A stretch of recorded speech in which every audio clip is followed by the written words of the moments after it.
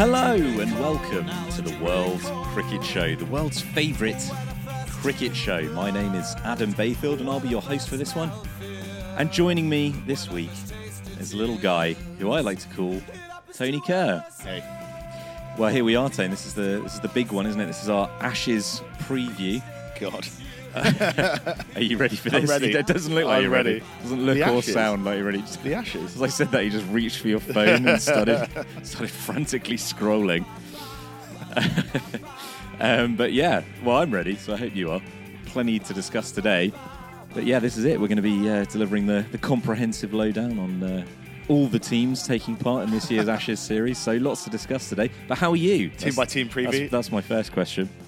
Pretty good. Yeah, ticking along, thanks. Where are we recording this time? Well, we're back at Pettybow, which is just down the hill from my house. And yeah, pretty glorious.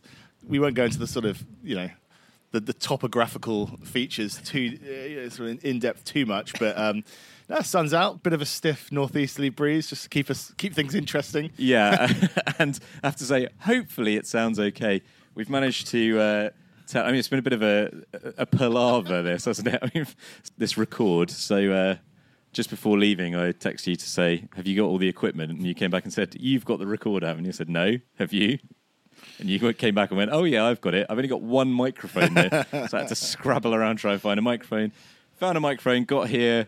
You realised you hadn't brought a memory card, so we had to get in your car, drive back to your house, get a memory card. Then you realised that we didn't have any batteries, so we had to drive to a shop to get batteries. Came down here and realised that we don't have any headphones. So we're recording this without any headphones. 15 years we've been doing this, Tane. Well, it's a professional operation. I think over those 50 years we've learned just to ride it out, ride out the bumps, kind of, just roll with the punches. We can pod with whatever's dealt, with whatever hand is dealt our way. So it's our USP, is that what you're saying? Bumbling. Yeah, incompetence. Yeah, pure, unbridled incompetence. We're going to get into the cricket in a second. I'm hoping that my voice is going to hold up. So this is the other issue we've got. A set of excuses at the start of this one. But yeah, I've been on the struggle bus a bit this week, Tone, with what I would describe as hay fever-induced laryngitis. Lost my voice. A couple of days ago, I couldn't really speak at all, and you were getting very excited because you thought this might be your big opportunity. Well, I sniffed an opportunity there, yeah. Where are you sounding right now? I'm managing, but it sounds a bit better when I talk in a sort of higher register, but I think that might be quite annoying for the listeners. My voice keeps going up at the end of a sentence, like an Aussie. I mean, it's good. Well, yeah, it's good that you didn't put out, anything on social media. Obviously, we've got enough on our plate with Ben Stokes' knee. We don't want people worrying about your voice as well. So it was good to keep that under wraps. It didn't leak to the press. Exactly. Yeah, and the other reason for that is, obviously, I'm saying it's hay fever related, but it's, truthfully, it's just a heavy night in the Ministry of Sound. Yeah. That's an old school reference. I was trying to think of a nightclub. Yeah, big night in the Hacienda. But anyway, right. So Ashes, the Ashes, Tone. I mean, do we want to say something about the Ireland test at the top? I don't know. Is there anything to say? So we should say that we're recording this a bit early. So this is, what's the date? The 4th of June. We've still got 12 days before the Ashes start, but this is our, it's very hard to get our schedules to 12 days synchronise, isn't it? Have they got another test in between now? Yeah, it's madness. Yeah, it is complete madness.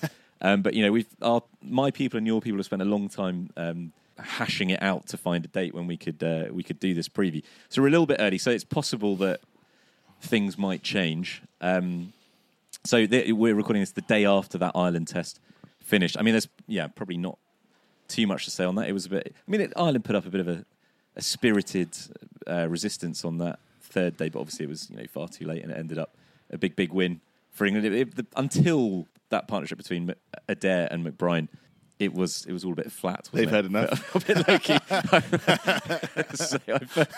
I've been a little bit from the beginning of when we started recording. I've been a little bit concerned that there's been some people too close to us, and I've been feeling, is this kind of is this rude to just sit down and start recording a podcast? Well, those people have just stood up and walked off. So there we go. That is 6 minutes in. Oh, good for them. They saw it out. They just thought, what is this? We want our money back. Look forward to their iTunes review later. Anyway, sorry, you were just talking about Mark Adair? No, I was just saying, the test, it was a little bit flat up until that point, wasn't it? So I don't know if there's too much to say. But it felt very much like a warm-up, didn't it? Yeah, I mean... Felt a bit sad for Ireland. Well, that's it. The whole thing, I think, it just needs... Well, it's probably another podcast, isn't it? But Ireland Test cricket, they need... back to the drawing board, but they need some real kind of thinking and some action, really, to make it work. I mean, obviously they weren't exactly bigging this Test match up beforehand, where they, there's bigger fish to fry for Ireland this year in terms of World Cup qualification. Josh Little, didn't play. He's one of their leading young players. He'd been at the IPL and didn't fancy it seemingly, which is or was rested. It was all a bit flat. Yeah, I mean it's all understandable, isn't it? But it is just it's revealing and of this kind of serious issue that cricket has and cricket has kind of got itself into, that what should be the pinnacle of the game is not, and what sort of 10, 15 years ago Ireland were desperate to be given Test status, and through no fault of their own, I don't think, and the ICC and other nations haven't really done their bit in terms of giving them enough fixtures and stuff. But it's just that for them this Lord's Test is much less important than other things they've got coming up later on, and they said as much, didn't they? They're going to be playing World Cup qualifiers in front of much fewer people. But that's more important for them. So anyway, it was very low key and a bit flat. But I think by the time people are hearing this, it will feel like a long time ago, and we can get into the Ashes now. But as I say, we're recording a little bit early, so it's possible that news may break, things may happen over the next week that we're not aware of. I could drop in something here. I could always add I could come back in later and record an extra bit, and just we could seamlessly drop it in and no one would notice. So if I say something like, wow, I really couldn't believe that at the last minute England called up Aftab Habib. Perfect. Yeah. Seamless. Right, Tone. The Ashes is here. Is here? The Ashes is here? The Ashes are here. The Ashes is big. The Ashes am here. 4 years on from the summer of love, that pre-COVID summer, Tone, Benjamin Stokes, Headingley and all that. Feels like a long time ago. 4 years on from then, the Aussies are back in town to resume hostilities. Australia hold the Ashes, of course.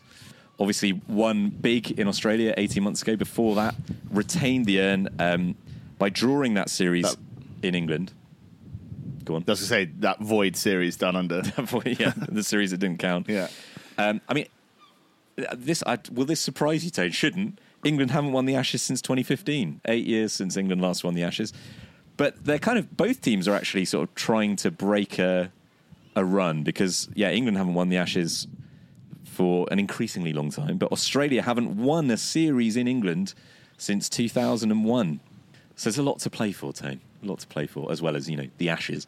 And it's starting, as I alluded to already, it's starting early. So we're recording this the first weekend in June, and somehow the Ashes is already right up in our grill piece. As we say, the first test gets underway on Friday, 16th of June. So that's like a good month or more earlier than it traditionally would. I mean, I don't want to start off the preview on a miserable note necessarily, but that seems a bit of a shame, do you think? Or does it matter? How do you feel about the early start?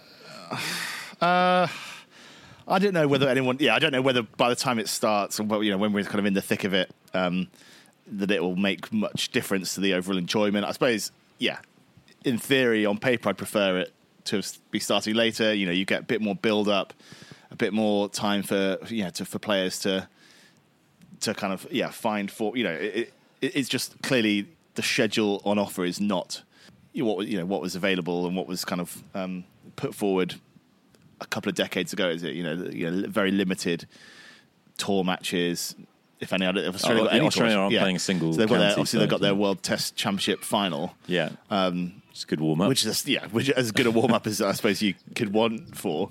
But the early start, it just doesn't. We will then in sort of August be thinking like, oh, where are those Ashes at? On those kind of like long hot days in August which is when sort of traditionally you would want to be kind of bathing in the Ashes, we'll be looking elsewhere. I suppose watching the 100 or not. I mean, I think the build-up point is the one for me. Is the reason I say it feels like a bit of a shame, because it's just, I mean, not to compare everything to 2005, but if you compare this to 2005, like, I don't know how well you remember that, Tone, but that it started with that. Do you remember that T20, like one of the first ever T20 internationals where Australia got bowled out for 79? John Lewis took some wickets. That was like the first international, and then there was the NatWest Trophy with Bangladesh involved in that as well, and Bangladesh beat Australia. Then there was the NatWest Challenge, which were 3 random ODIs. So there was a whole slew of limited overs games building up, and by the time the first test actually kicked off, it was bubbling over. Everyone was everyone was really ready for it. Whereas this time, it does feel like it's just, we're coming in cold. Yeah. The feeling at the moment is, it's the Ashes next week, and that just feels like a slight missed opportunity to me. And it's also all going to be, as you say, we're not going to have, well, for the reason being, of course, that the ECB are keeping August for the 100, which is a Bagsied August, very frustrating situation. But yeah, so this is not only starting early, but it's all going to be done by, it's all going to be finished before the Charity Shield, Tone. So it's happening in such a condensed period of time. So it just feels like a bit of a missed opportunity. But anyway, I think you're right. I don't want to dwell on that. Yeah, I don't want to go on too long about the kind of bilateral ODIs and stuff, but those were the days though where those limited overs matches felt like a proper precursor to the sort of main event, and really kind of got you salivating. To not, as you say, to not have that and just to be coming in, you're sort of just going to be sort of parachuted into the Ashes, aren't we, this summer? And I'm sure it will. It'll still feel like a big occasion when we actually get to it. But it's just, I think it is a missed chance to build the excitement. I wonder what kind of impact it might have. The early start might have on the series in terms of like the weather conditions. Obviously, we're having like quite weird weather in the UK at the moment. It's very dry, quite sunny, but very windy and not that warm. So it's not a sort of like typical May, June, gloomy, lots of rain, at least at the moment. But nonetheless, it is a month earlier in the season than we'd normally expect this kind of series to be played. It's going to be a lot of like jumpers and hands in pockets probably.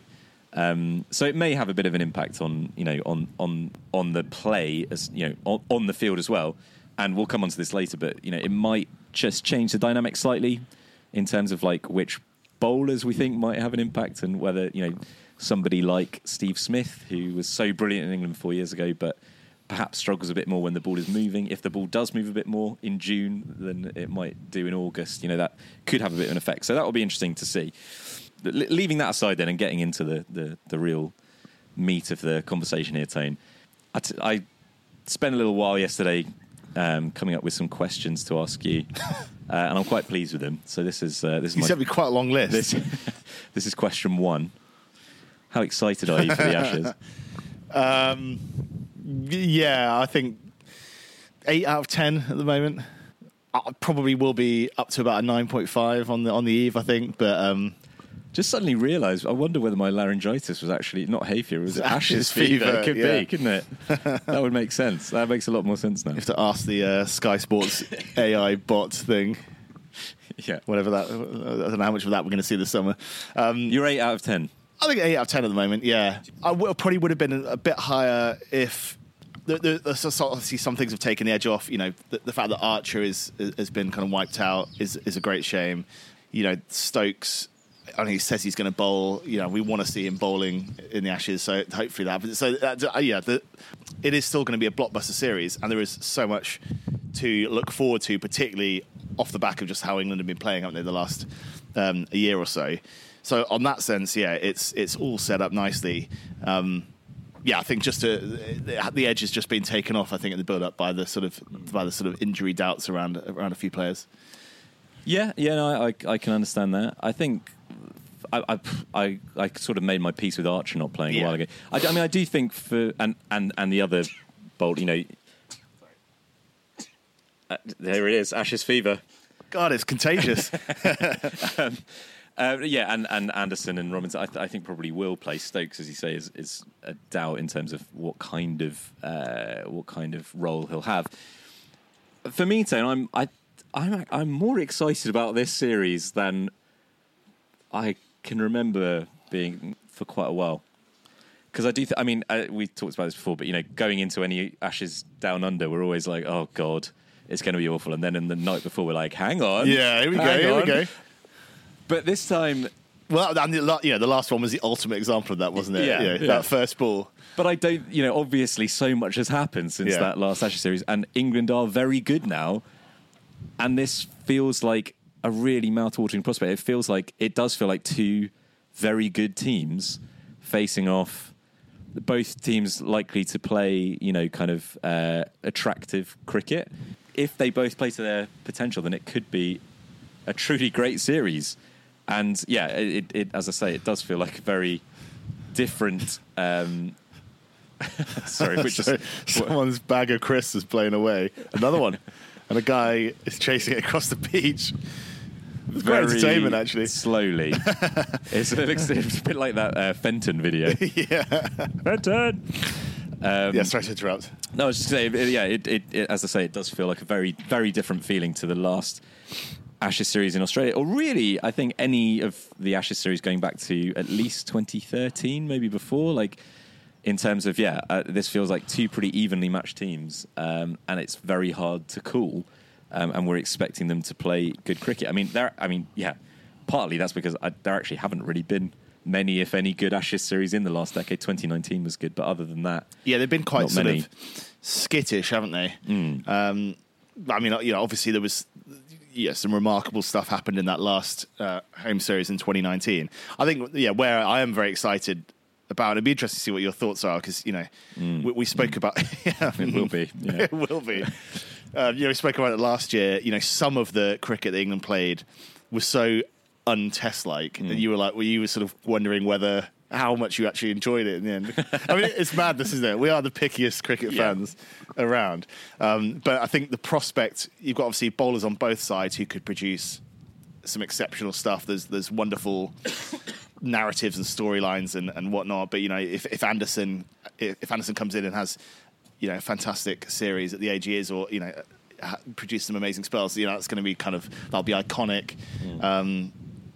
Obviously on the Australian side as well, you've got big names there, and then on the batting front for England, if any of the batsmen produce some of the knocks that we've been seeing in the last year in an Ashes context, it will be.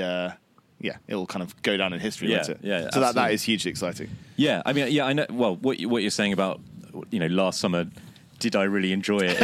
It's not like did I enjoy it. It's just it was like, well, how seriously can we take this? It just felt like, what is this? Yeah, exactly. It felt like such an outlier, and it felt like such an anomaly. Whereas I'm kind of coming around to it now, because it does feel we're sort of understanding a bit more about how it's happening. It's still slightly mystifying. We'll get into this, but is it as simple as just a change in leadership? It kind of makes you, well, maybe you shouldn't, but it kind of makes you think about those Joe Root years, doesn't it? Just what a waste if this was possible all along. We really shouldn't lose sight of just what a staggering transformation it has been in the last. As we say that, thinking about that void Ashes series in Australia. That's only 18 months ago. You think about those Ashes dailies we did. Oh, no, it was grim. It was just absolutely dismal, and we were exasperated. And at that point saying, what is the future for England Test cricket? This, I remember saying, this is a systemic thing. It's going to take a generation or two to fix this. And now here we are, and England have won 11 out of 13 tests in the year since Stokes took over. Before that, they'd won 1 out of 17. And as we say, they've done it by playing positive, enterprising, fearless cricket, and just kind of thrown off the shackles and just basically started clonking the ball around, haven't they? Is that it? What can we put it down to? That it's just mindset, it's leadership, it's mindset. Yeah, it's tough to remember. Arguably in almost any sport or any England national team, seeing a group or a kind of an operation that's so sure of itself and just kind of easily confident, not in a kind of over the top arrogant way. Just and obviously that credit to McCullum and Stokes and the others they put around them. But they're so, as I say, easy in themselves. And, you get the feeling, obviously, they're not going to change that mentality. And so, I mean, that will be interesting if it's tested, which it could well be, how they're going to respond. But, there's just this kind of sure-footedness around it that's quite infectious, really. And it's infecting every part of that team. Every player seems to be kind of on side with it. Yeah, and they're doing something that we didn't necessarily think was possible. As I say, it felt like an anomaly because it was just like, well, that's not. You just can't play Test cricket like that. But they're so in this last year they're scoring at the best part of 5 and over, which is easily the highest run rate over a sustained period in Test history by any team. But as you say, Tone, I mean, it's been so exciting. It's been so good to watch. Bazball, as it's as they don't call it, but Bazball now meets the Ashes for the first time. So the kind of the glare of the Ashes spotlight and the quality of the Australian bowlers as well. Can England still bat that way against Hazelwood and Cummins and Stark and Lyon? I mean, so far, every time we've wondered if this might be when they get found out, they haven't been found out. So, they did it first against New Zealand. It's like, well, now you got to do it against India and Bumrah. And they did it. And then against the world-class South African attack, they'll never be able to do it against them. And they did. And then, well, that's fine in England, but you can't possibly do it in Pakistan against those spinners. And they scored, 500 plus in a day. Every time we've asked the question, they've not only answered it, but answered it, as you say, so confidently. What about this time? Do you expect them to be able to do it against this Australian attack, which is so experienced as well as so good? Yeah, I mean, I don't know. I'm intrigued to see. Yeah, demand. I suppose the sort of slight uncertainty is around some of the form of some of the players. The IPL. There's an incredible array of English players going for big money in the IPL, and they didn't all. Well, there wasn't really much to shout about from an English perspective, was there, in this series? So that's it's a big window of maybe slightly sort of unsettling period for some of the players form-wise, and then you come in and not don't have much time to actually get your head down and hit a red ball or whatever. Mm-hmm. So there is a bit of a doubt there. I don't know. I honestly, I can't call it. You're going to ask me for a prediction later on. Yeah, later. So I'll tease that I won't be able to call it. But you'll tease that you're going to refuse to answer. Yeah. I mean, as you said, well, Ben Stokes had a very quiet IPL, didn't he? And wasn't necessarily in great form with the bat before that. So there's perhaps a question mark about the sort of mid to lower middle order. And one big selection decision that they've already made in the run-up to the series was, how to get Johnny Bairstow back into the side. They decided to drop Ben Foakes and give Bairstow back the gloves. What did you make of that decision? Brave, definitely brave, and in not unexpected either. I don't think, given the pattern of the whole thing. But just a real shame for Foakes because I mean that could be a move that they live to regret come the end of the summer. Just because of, he didn't really do anything wrong, obviously. And he did offer that kind of tiller, sort of hand on the tiller at the towards the bottom of an innings. So I don't know. It's a bit of a shame. And who knows how Bairstow will go this summer? I mean, it would be extraordinary if he's able to do what he did last year. Well, this is what's a little bit strange to me. So they had to get him back in, didn't they? They absolutely had to. He had been playing too well. Not that it had been like one of the best, one of the sort of the best string of performances by any batsman in Test history, really. Yeah, and also summer, and off the back of a really uncertain kind of period, and he had been. I say withering away. He's not quite, but he'd sort of been petering out as a force, hasn't he? And it's almost one of the most extraordinary cricketing comebacks. It was unbelievable, and of course they had to get him back in. But I do wonder, to a certain extent, they've fudged it, because actually Bairstow was scoring those runs at number 5, not the wicketkeeper. So if you're saying we need to have that guy back in doing that, well, actually at number 7 when he's had the gloves on and the pads on all day, is he going to be able to do that? And maybe he is. And obviously, what an unbelievable asset, like a Gilchrist type figure to be coming in at number 7. When I saw that news, I was fuming because I just feel so sorry for Ben Foakes. I think he's a brilliant cricketer. I think he's done everything asked of him, and he's done it so well for England. And he must just be wondering what the point is. What does he have to do to be recognised? And as you say, I think he's been a really important part of the side of the last year, as that offering that little bit of reassurance, and as perhaps part of the reason why they've been able to play that Bazball cricket, because they feel confident that lower down they've got someone who can shore things up if necessary. So I do question that decision, but to a certain extent, in Baz we trust. They've earned the right to make these kind of calls, and I feel very differently about this to if Silverwood and Root had made this decision. Yeah, I always think it's quite hard, isn't it? I mean, just in terms of someone like McCullum had such an extraordinary impact and hasn't put a foot wrong, but he will make a mistake. They will make a mistake at some point, and this could easily be it. So do we put sort of blind faith in, or I don't know?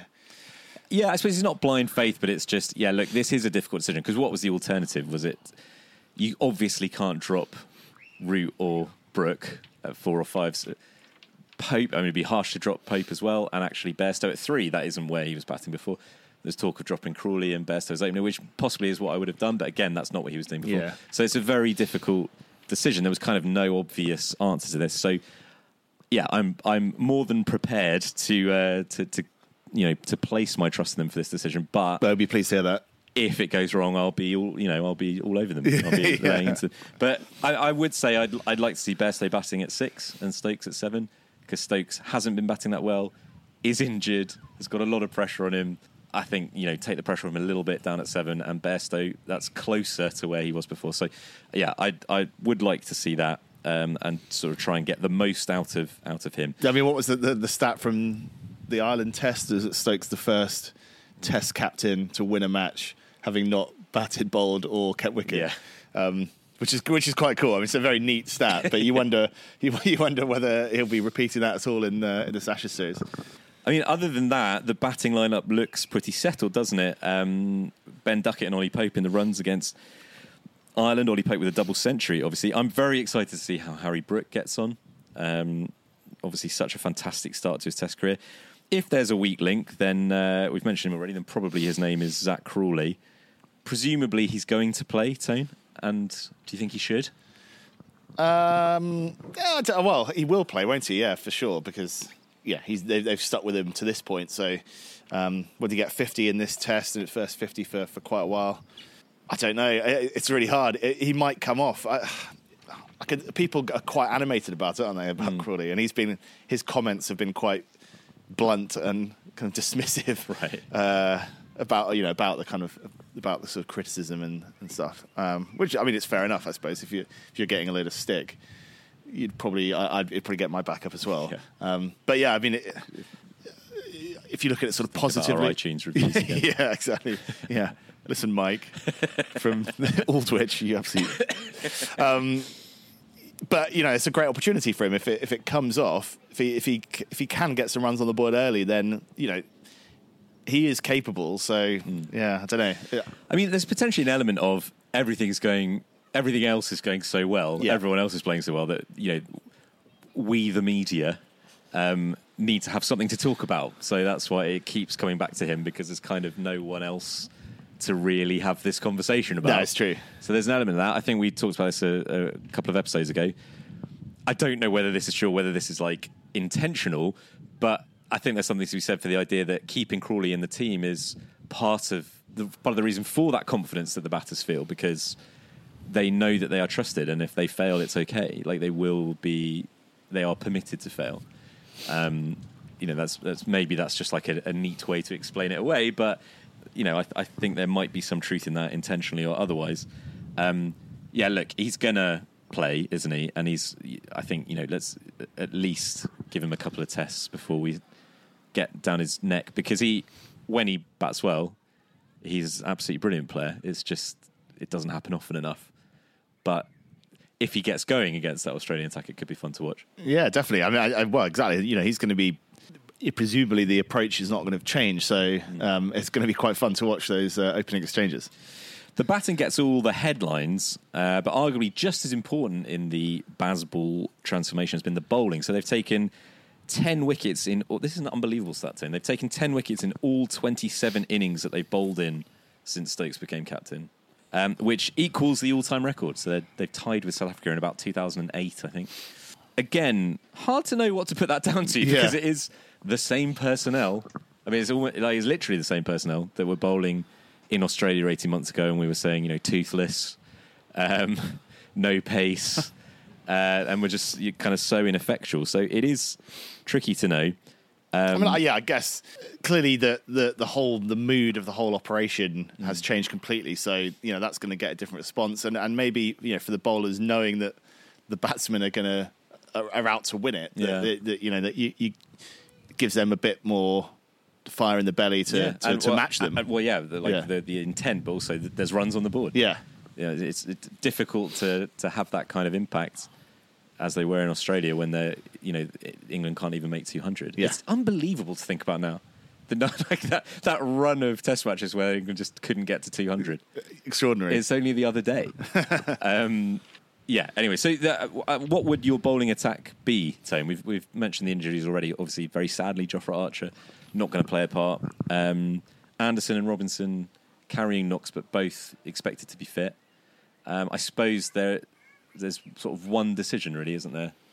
Presumably Anderson's going to play. Yeah. And then is it 2 out of 3, Broad, Robinson and Wood? Well, it sounds like there'll be some rotation through the series, won't there? I mean, they'll have to. But you'd imagine that you'd think that this first test is going to be what they consider to be their best attack. So what is that? Well, I'm asking you a tough question. Yeah, I think Broad has to play, doesn't he? Took some wickets against Ireland. Yeah, looks as good as ever again, and he'll be relishing the prospect of welcoming David Warner back to England. So I think it's Broad, Robinson, Anderson. And then I'd probably go Wood first up. What, first rotation? Just go for it, yeah. What do you mean?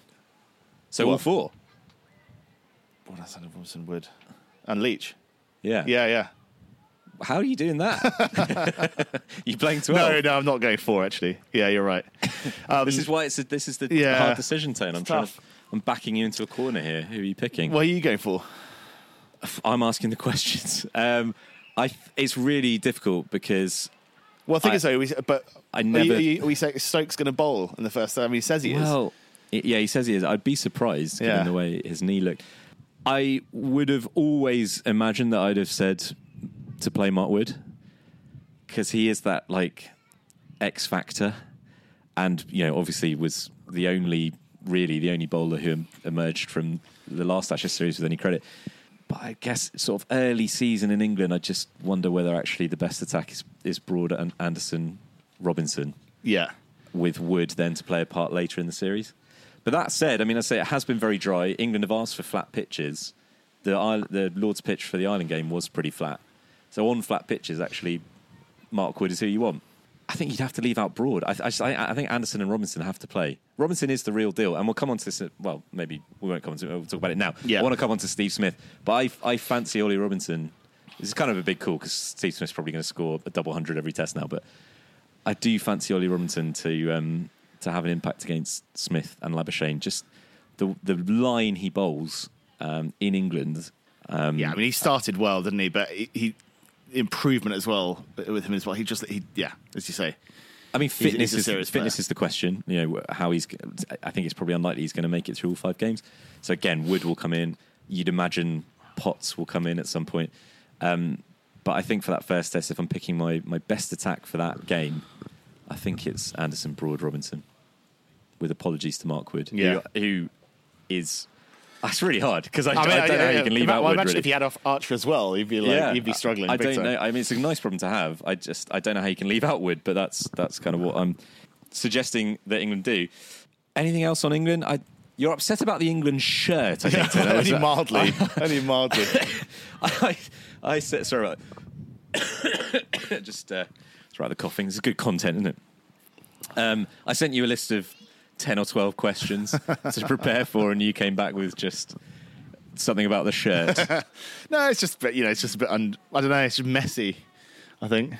You were saying what could be a historic series. Yeah, you want some better threads for it. I think it's just the sponsors are a bit messy, the colours, the I don't know. I'm not a fan. We've got to be able to do better than cinch as well, surely. Yeah, surely.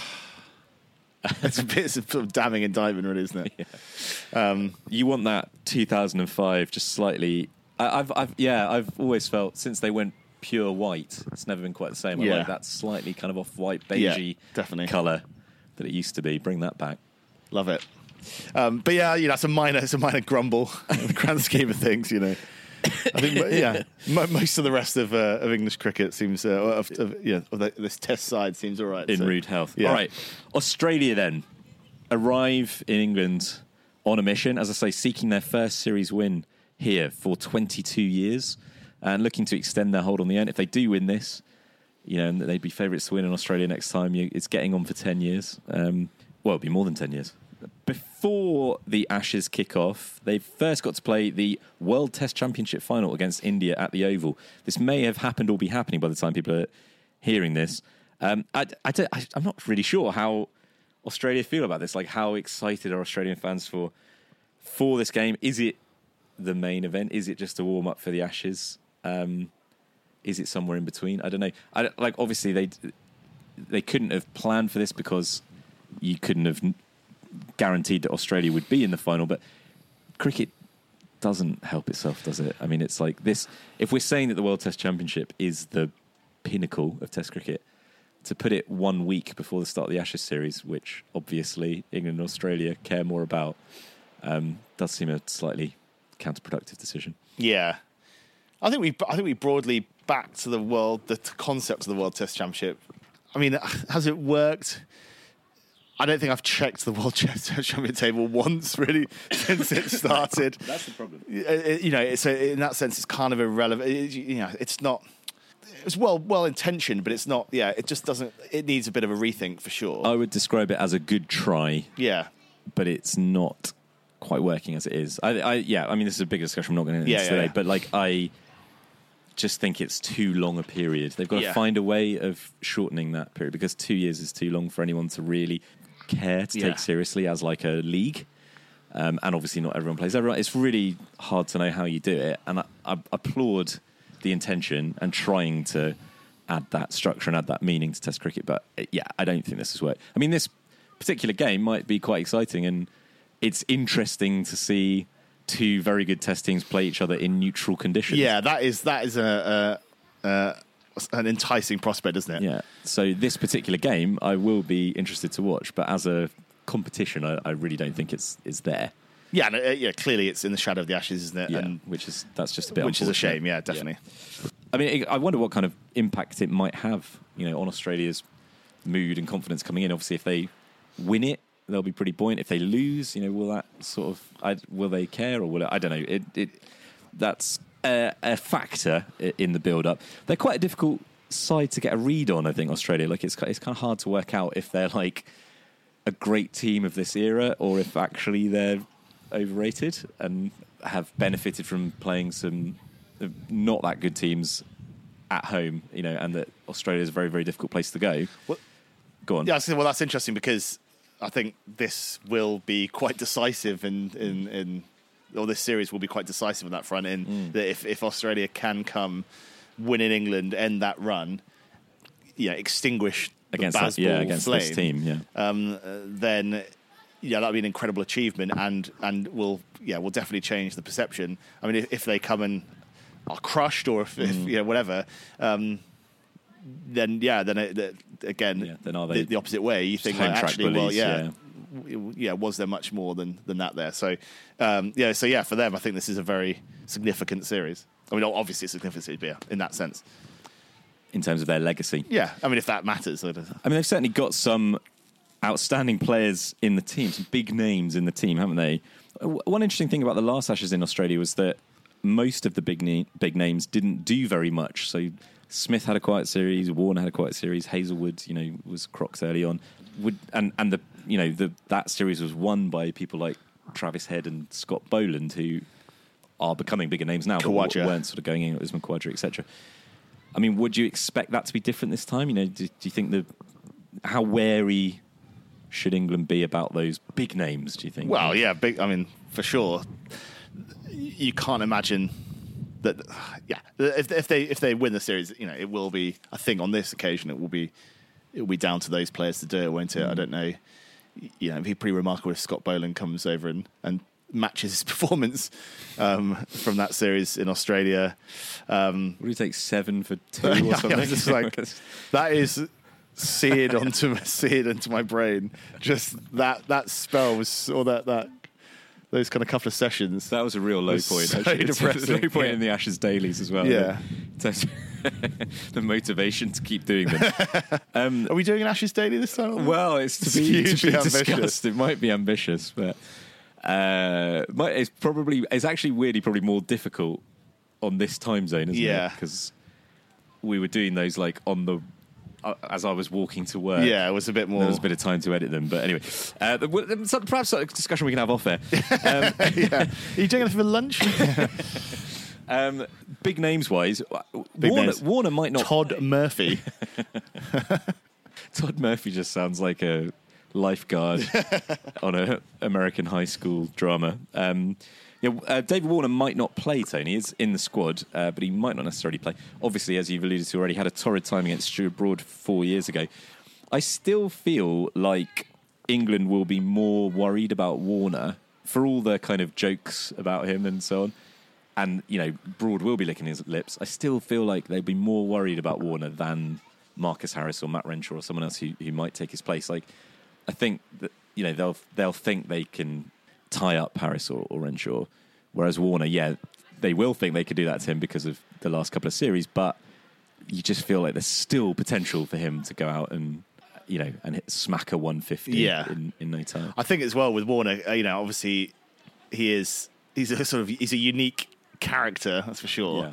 The way he plays the game, he's probably the most sort of Bazball player in Australia's lineup, and I'm sure there'll be a massive motivation for him to come in and show, but to basically say like, I can do this better, and as you say, come in and probably he'll take the attack to England, blast it away, and obviously that's well within his wheelhouse. So that is going to be a fascinating battle. Steve Smith 4 years ago had like one of the best series of all time. He's been playing a bit of Division 2 Championship cricket with Sussex.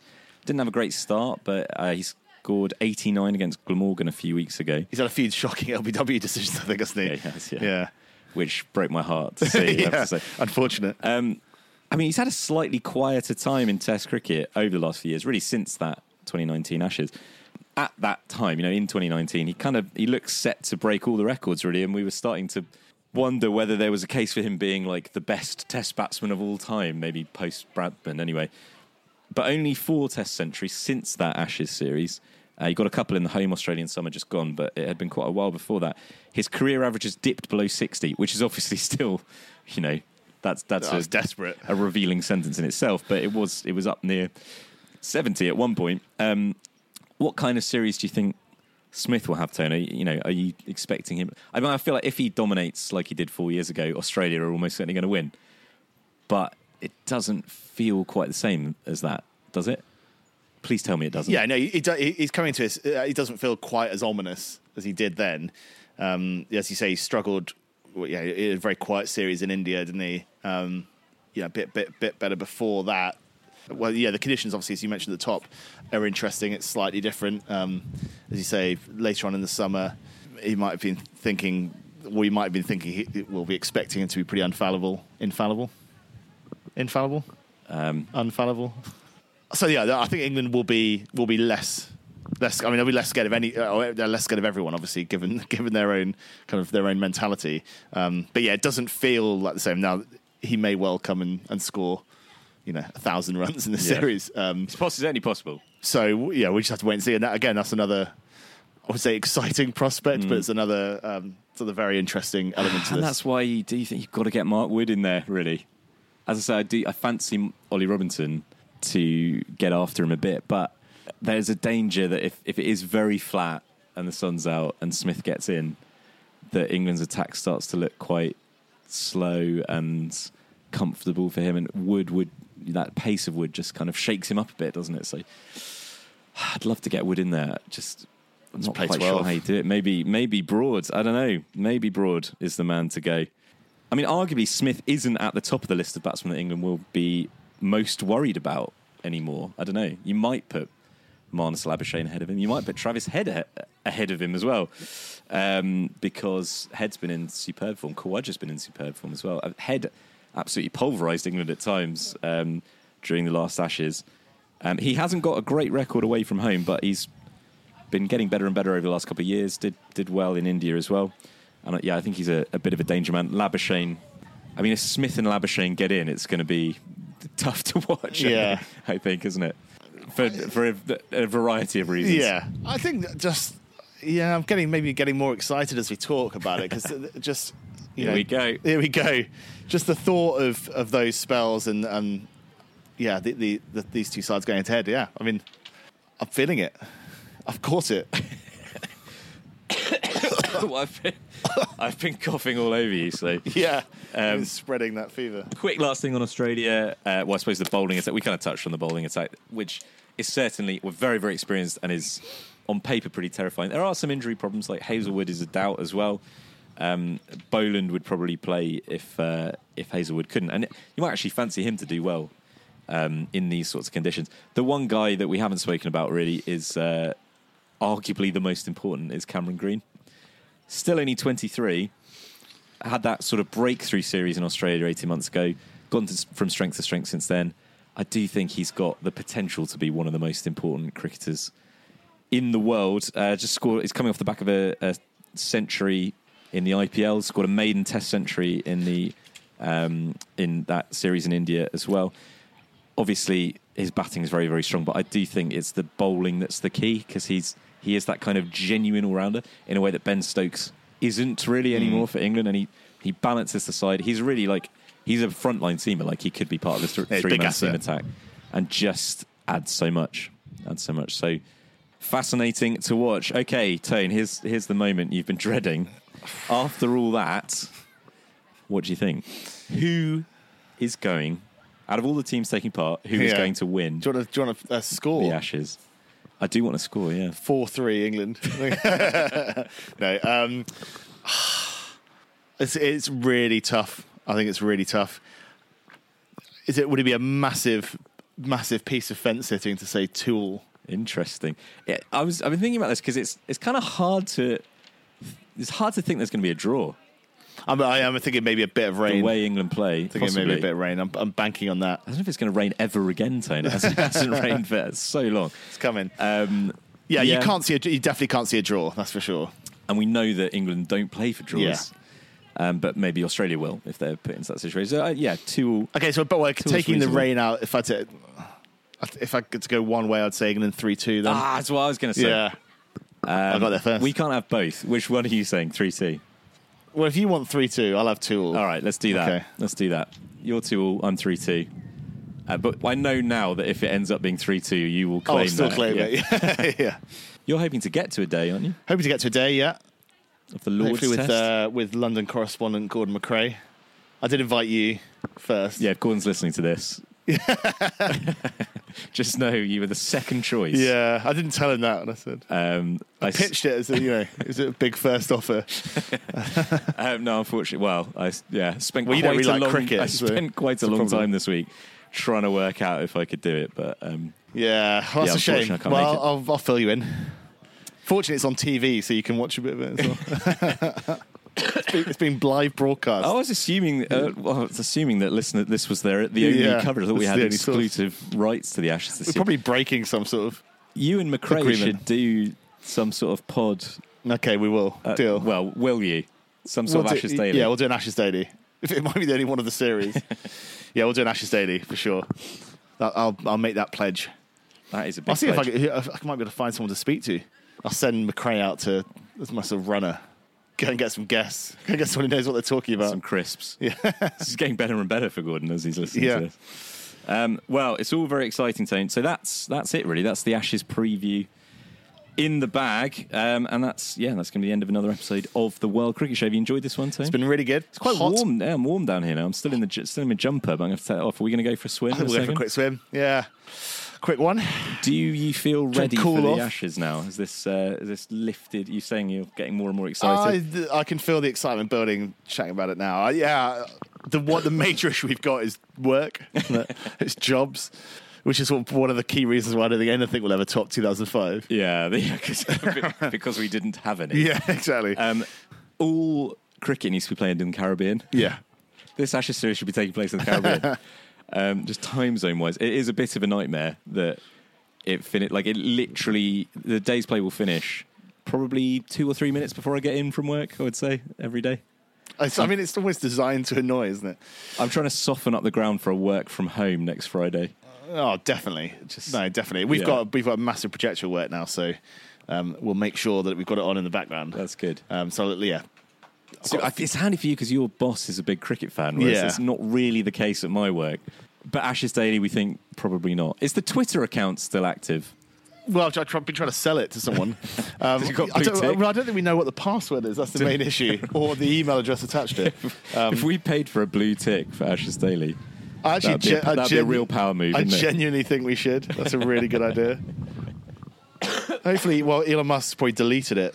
Let's pay for a blue tick and then tweet at Elon Musk with some conspiracy theories. We'll get a huge platform. Do you remember that story? Was it the 2010 Ashes about the woman in somewhere in America who had the Twitter account at the Ashes? Yeah. I am not a freaking cricket match. Remember that? Started selling T-shirts the next day. Very quick off the mark with the T-shirts, showing a kind of entrepreneurial spirit that we have singularly lacked with this podcast. No, look, here it is. It's following no one. It's got 20 followers. Ashes Daily. A daily podcast I think we did this last Ashes. A daily podcast to accompany the World Cricket Show through the 2010-11 Ashes series. It's a time capsule. This. It's a wonderful thing. Hang on, I know we've done this before, but what's the most recent tweet? Peterson has been padded up for the best part of a week. It seems. #Ashes. Has Hussey just dropped the #Ashes? Let the slips do the catching, Jimmy. That's your voice. That was got nothing to do with let me. you tweet that from that account. I'm late to the party and most people seem to have left. Still, 11 Aussie lads have stuck around and they're laying on a buffet today. That's definitely you. That is a Tony tweet. That is not me. No, I think we tried to revive it last time, but couldn't remember the password. Halcyon days. But yeah, I agree. Let's get that blue ticked and let's get this thing blow up. I'd be up for doing Ashes Daily. I just think it needs to be sporadic, as long as the listeners aren't expecting it every day. Ashes often daily. If there's a big day and we're both able to do one. I mean, are we even doing Ashes weekly? That's probably more sensible to keep our ambitions at one after each test. I tell you what though, the BBC would pay big bucks for that Twitter account. Let's get it marketed. Right, so rather than us doing Ashes Daily, we're going to blue tick it and sell it to the BBC. Yeah. That's the plan. All right. I think that's a great shout. All right, well, let's bring this to an end. I enjoyed being back on the beach, Tane. Oh, it's been lovely. This is your local, as you mentioned. Your house is just up the road.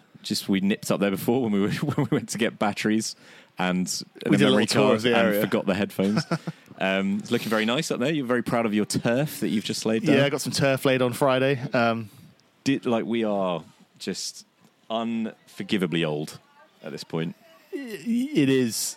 It's a challenge. We got out of the car and he was like, "Oh, there's the turf." So it's a man you're just Proud of the literally turf. just a man proud of his turf. Proud of my lawn. Yeah, God. Well, It's looking really good. The house is looking really good. It did tickle me. I haven't actually paid attention to the TV.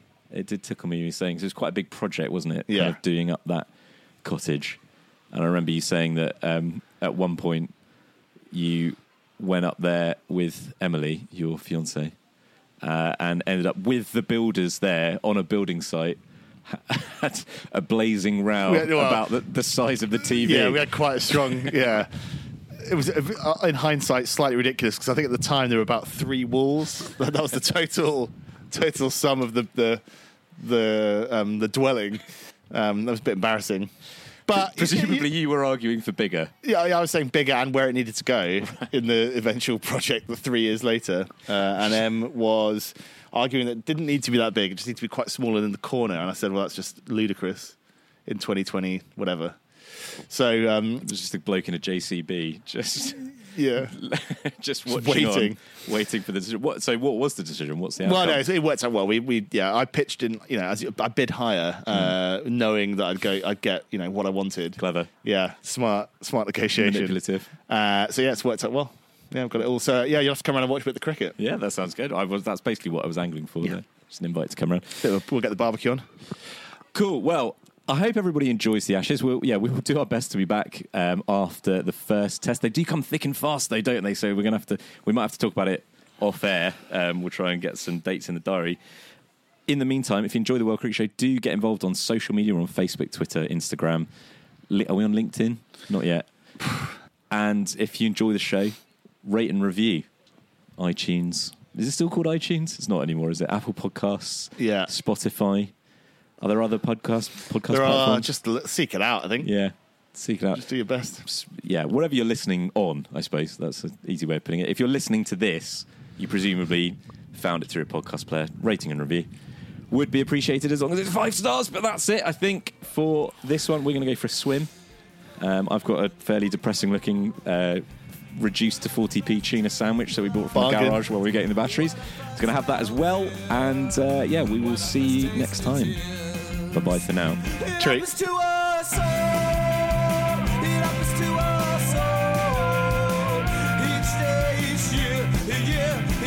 I can smell your fear. Ba-da-da-ba-ba, ba-da-da-ba-ba.